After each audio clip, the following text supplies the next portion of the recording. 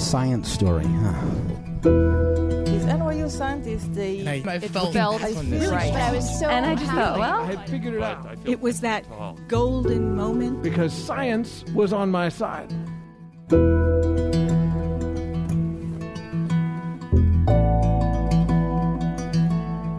Hey everybody, welcome to the Story Collider, where we bring you true personal stories about science. I am your host, Erin Barker. First off today, I want to sincerely thank everyone who came out to support us in celebration of the Story Collider's 8th birthday last Tuesday. It was indeed the fanciest Story Collider to date. I actually wore a dress on stage for the first time ever. Normally my version of formal wear is my Jose Bautista jersey, so this was a big deal. Don't expect it to happen again. You gotta pay the big bucks for that. But we had an amazing time, and most importantly, we raised the money so we can bring our show to new places. And now we're gonna sleep for 3 days. So if you couldn't make it to Tuesday's event but would still like to contribute to our continued growth, please visit storycollider.org/donate, where you can find out more about how you can get involved. Moving on to this week, we're presenting stories about identity, whether it's our external sense of cultural identity or our internal sense of self. Our first story is from Jason Rodriguez. It was recorded at Busboys and Poets in Washington, D.C. in December 2017. The theme that night was Odyssey. My name is Jason Rodriguez, and I am a whole person. But I haven't always been. My elementary school was PS 58. It was in Carroll Gardens, Brooklyn.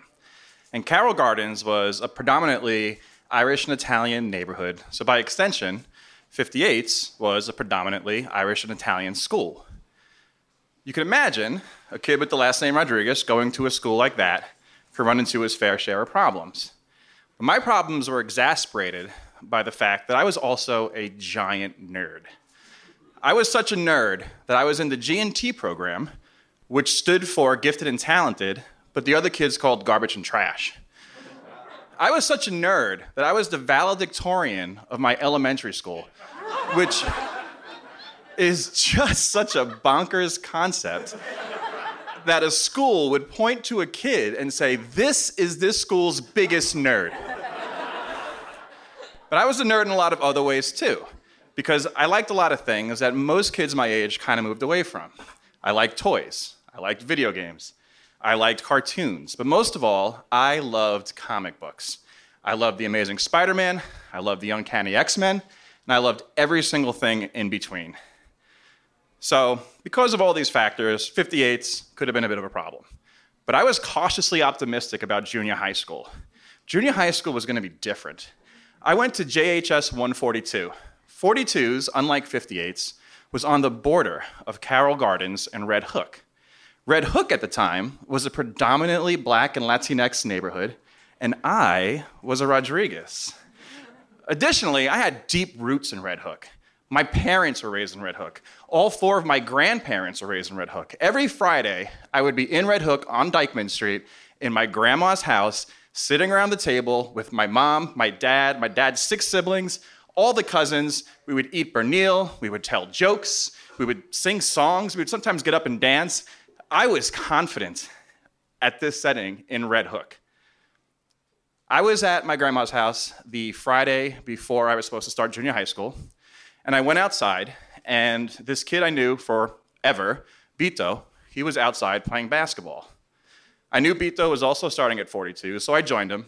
We shot horse for a little bit, and I asked him if he was nervous about starting at 42's, and Bito said, "No, not at all. I know a lot of people there already. A lot of my friends from his elementary school, which was 29's, was going to be there. Bito was set." And by extension, I thought I was a Rodriguez with deep roots in Red Hook, and I knew Bito, and Bito knew people, and I was going to be set in junior high school. Yeah, so.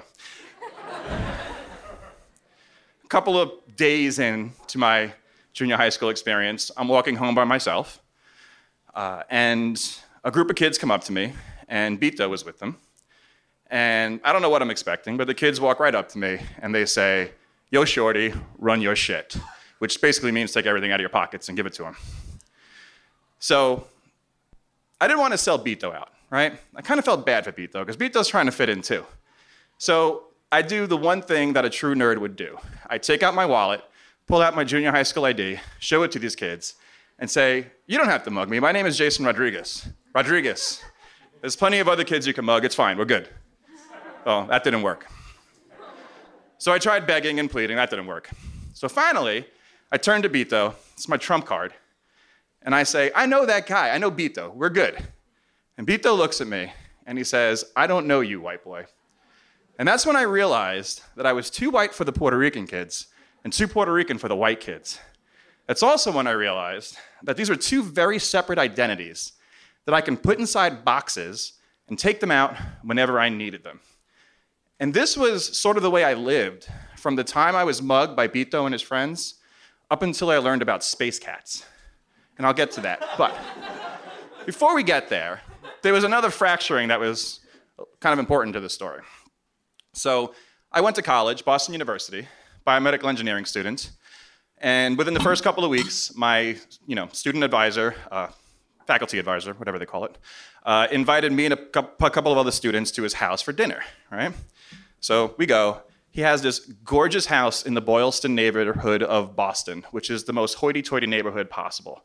We go up to his apartment. It's on the top floor. He has a wall that's just like a window. He has a globe. He has a telescope. Like this house, this apartment, reminded me of the apartment from Frasier. And I'm only saying that because that was the only point of reference I had at that age of what a fancy apartment should look like. We had Indian food. I never had Indian food. I didn't even know it existed. And I was sitting there eating chicken tikka masala for the first time.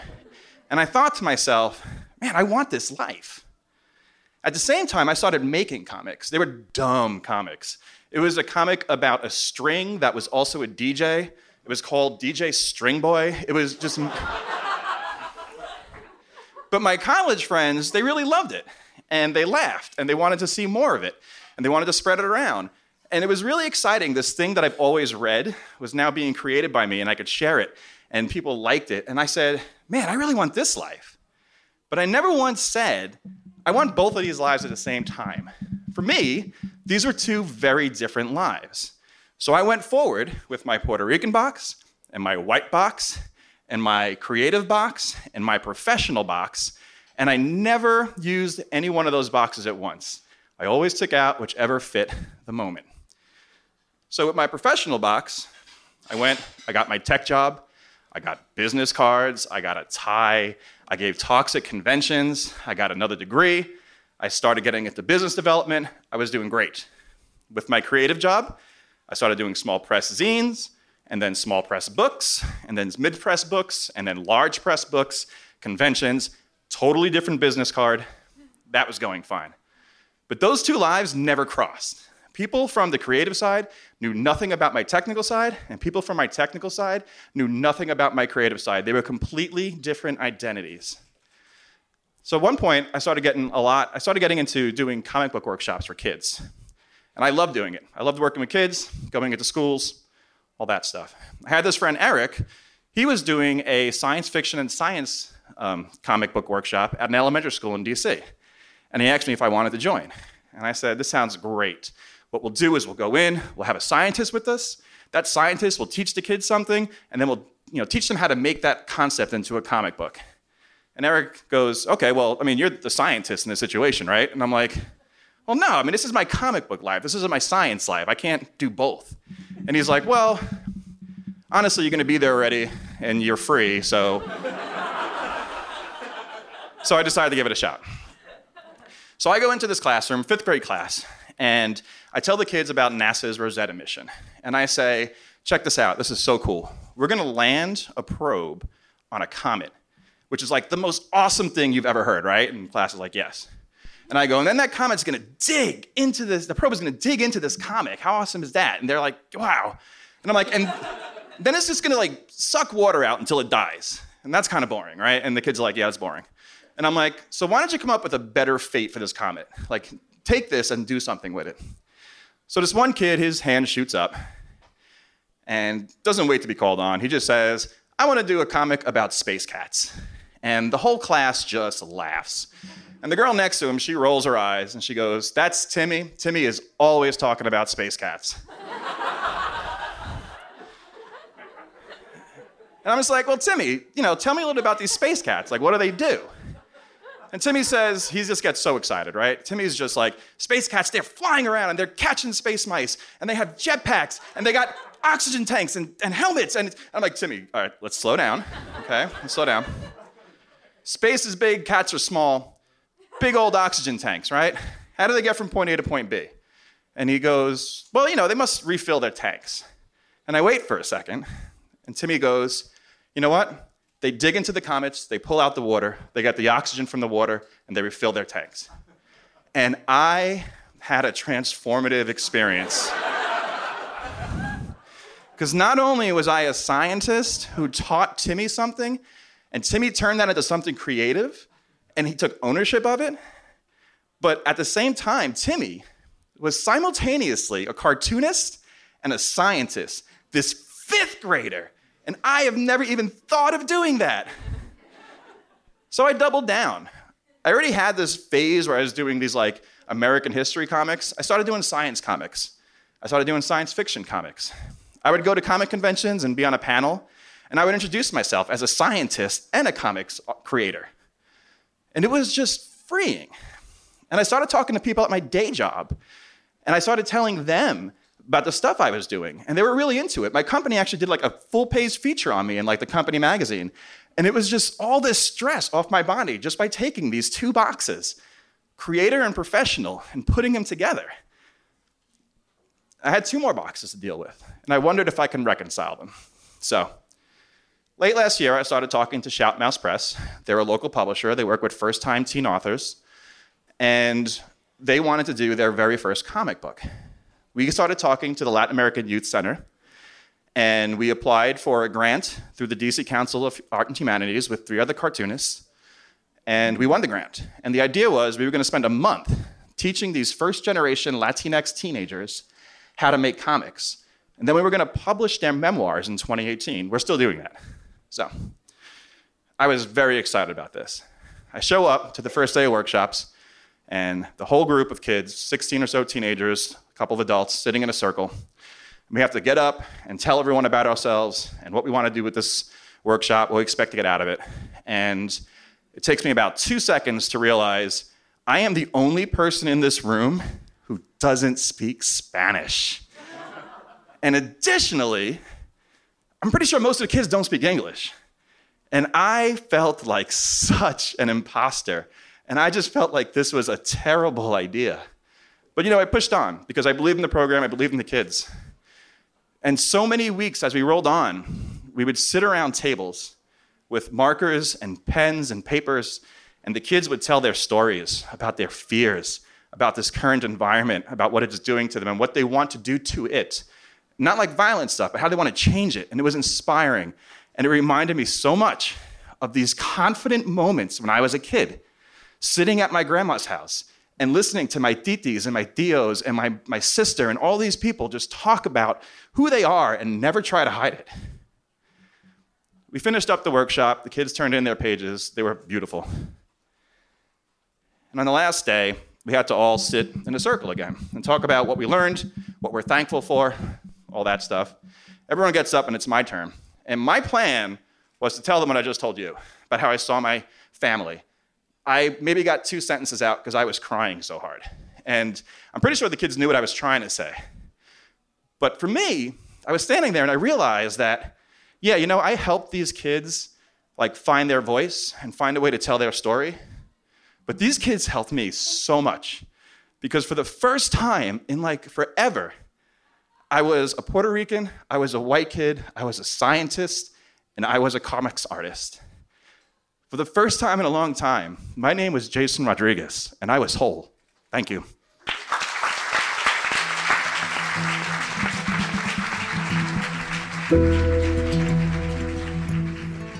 That was Jason Rodriguez. Jason is a writer, editor, educator, and applied mathematician. He spends the first half of his day developing physiological models of human injury. In the evenings, he creates educational comic books about American history, systemic racism, and physics. And on the weekends, Jason tends to visit conventions, museums, libraries, and festivals in order to talk about the unparalleled joy of comic books. Our second story today is from Josh Silberg. The story was recorded in November 2016 at Camp Hess Kramer in Malibu, at a show we produced in partnership with SciComm Camp.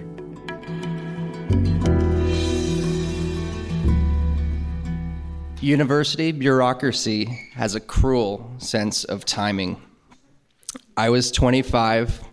I was standing in my apartment in Vancouver, the first year of my master's degree, and I just picked up my mail, and I tossed it onto my IKEA table, that black IKEA coffee table that every single university student has. And I noticed, peeking out from the stack of flyers, was a letter. And I had a feeling I knew what was in that letter. And so I picked it up, and I opened the envelope. I ripped it open really, really slowly, and inside was a single piece of paper. And the Simon Fraser University logo was on top.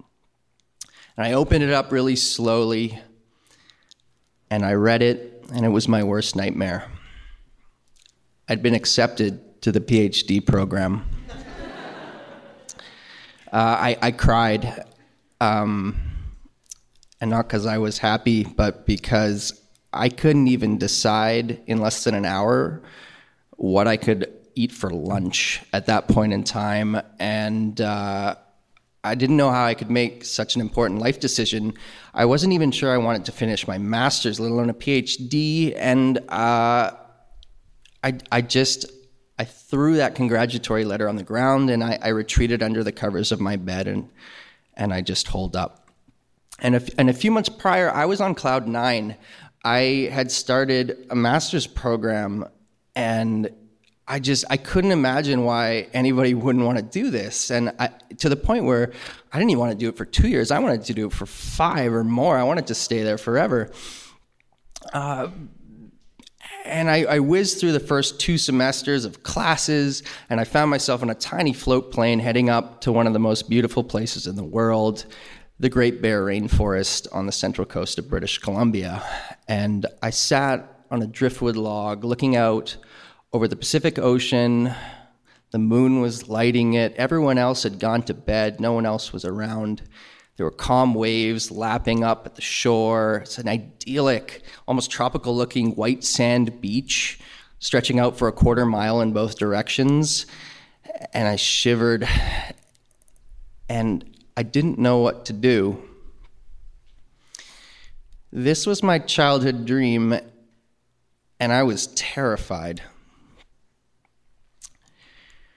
And so when you wake up in the morning, when you're up there, typical day starts at about 6 a.m. You get your stuff onto the boat, you put it on there, you go out to our next research site, which is a towering forest of kelp. And the 3 other researchers would pick up their fishing rods, and they'd tie a lure onto there, and they'd toss it into the ocean, and plunk, plunk, plunk, whiz, whiz, whiz. You let the line go out, it goes slack, it hits the bottom. And I just winged it. I had actually never been fishing before in my life, before starting a master's that had to do with fish. I just thought it was a cool project. I didn't even have time to second guess. I just kept going. And that's a really, really tough place to be, but you know what? Your instincts sort of, you have the fight or flight. It just kicks in and you just do. And by the end of each day, just before dinner, we'd come home and we'd have a cooler full of fish to dissect. And things were sort of getting worse and worse for me. And there was one particular day where I realized I had a big problem. And we laid out the fish one by one on this wooden table. And there were fillet knives, there were tweezers, and I put on my imposter mask, and I gave instructions to the other people. And we needed backbones, we needed ear bones, and we needed some muscle tissue. And each one of those would go into a little vial. And that glass vial was about half the size of your pinky. And each one would have a label on it for each fish that I would have assigned it. And by about 9 o'clock, we finished that up. We hosed down the table, and everyone else went off to the beach to catch the last of the sunset, and I hung back. And all I could think about was them commiserating around the fire about how incompetent I was. And who was that guy that they let into university? And the university probably regrets that. And then I went about my nightly routine back in the laboratory. And each vial had to go into the freezer, and they would put it into a box, and each box had about 100 vials that could go in there. And I put each one into the box one by one, and I thought, okay, I'll organize this by what species of fish are there. No, that's not right. I'll do it by what site they're at. No. I second guessed, I third guessed, and then no, my first guess was right, and no, maybe not. And I just got totally lost in the fog inside of my head. And I faffed about, and I just didn't know where I was or what I was doing, and untold hours went by of me switching these back and forth and back and forth. And I remember staring at this cream-colored lab bench and just zoning out for I don't know how long. And I snapped out of it, and only one thought came through the fog. And I slunk down in the chair, and that was, I don't think I'm cut out for this. At some point, everyone's going to see me for the fraud that I am. And, you know, all my previous successes, chalk that up to fluke and privilege. They're going to figure it out sometime, and there's going to be some repercussions. I finally went to bed around midnight. I was too exhausted to even dream. Pretty much the second my head hit the pillow, it seemed like my alarm went off. And at 6 a.m., it was time to do it all over again. And for about 5 minutes, I lied there and I thought, you know, I could feign a physical illness. No one would get mad at me for not doing a day of research because I had the flu. But I was sick. I just didn't know it yet. So flash back to my apartment, and I'm holding that letter that I dreaded the most. And at that moment, I read those two sentences over and over again.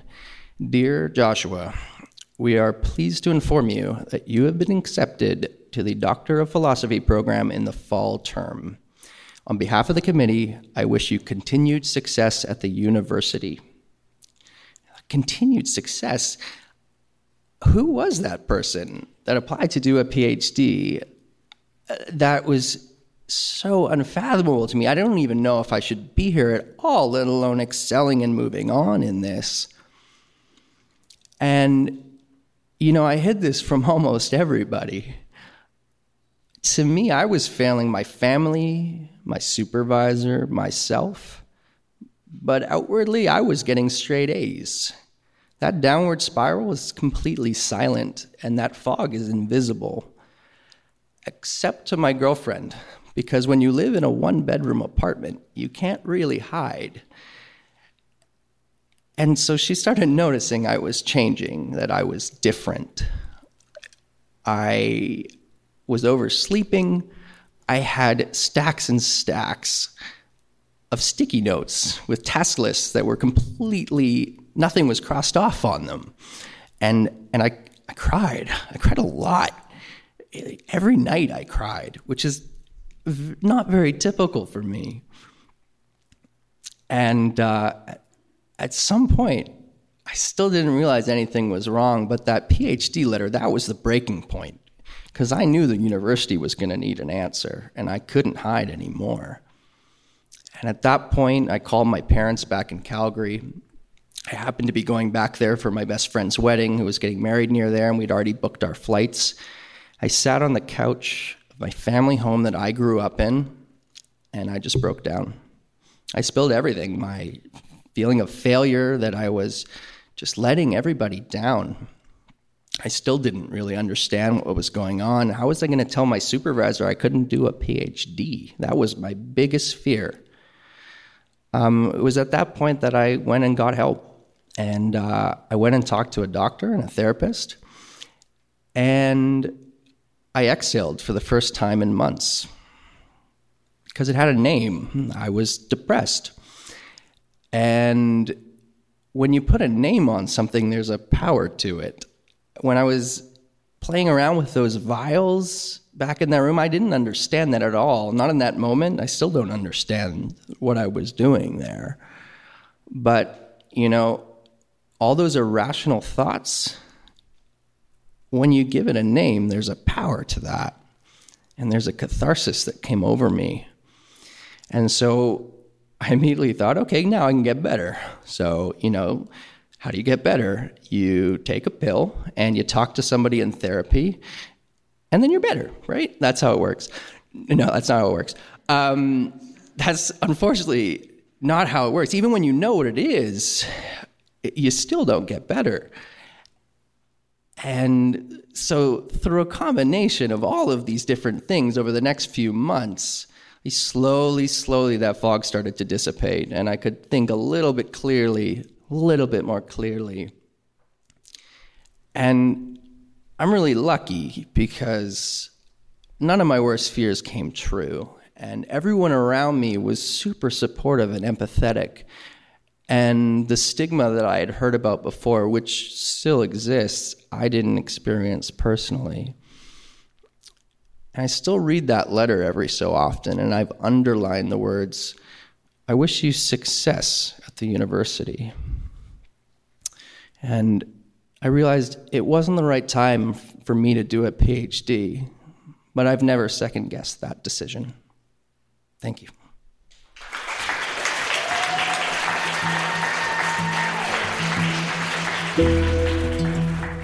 That was Josh Silberg. Josh has researched everything from humpback whales to whale sharks to rockfish. He just couldn't decide on one creature to study. After earning a Master's of Resource and Environmental Management from Simon Fraser University, he joined the British Columbia-based Hackeye Institute as the Science Communications Coordinator. You can follow him on Twitter at Josh Silberg. If, like Josh, you are also based in British Columbia, we would like to invite you to the launch of our brand new series of shows in Vancouver on May 22nd. We will be at the Fox Cabaret, and our producers, Kayla Glenn and Armin Mortazavi, have a great lineup assembled. You won't want to miss it. Find out more at storycollider.org. The Story Collider is grateful for the support of the Tiffany & Co. Foundation and of Science Sandbox, a Simons Foundation initiative dedicated to engaging everyone with the process of science. The Story Collider is directed by Liz Neely and Aaron Barker, that's me, with help from our amazing staff and volunteers. The stories featured in today's podcast were from shows produced by Miriam Zaringholm, Shane Hanlon, Cassie Soliday, Brian Wecht, and Liz Neely. The podcast is produced by Zoe Saunders. The theme music is by Ghost. Special thanks to Busboys and Poets and Camp Hess Kramer for hosting these shows. And once again to everyone who joined us at Tuesday night's fundraiser, and all of our donors and supporters who enable us to do what we do. Thanks for listening.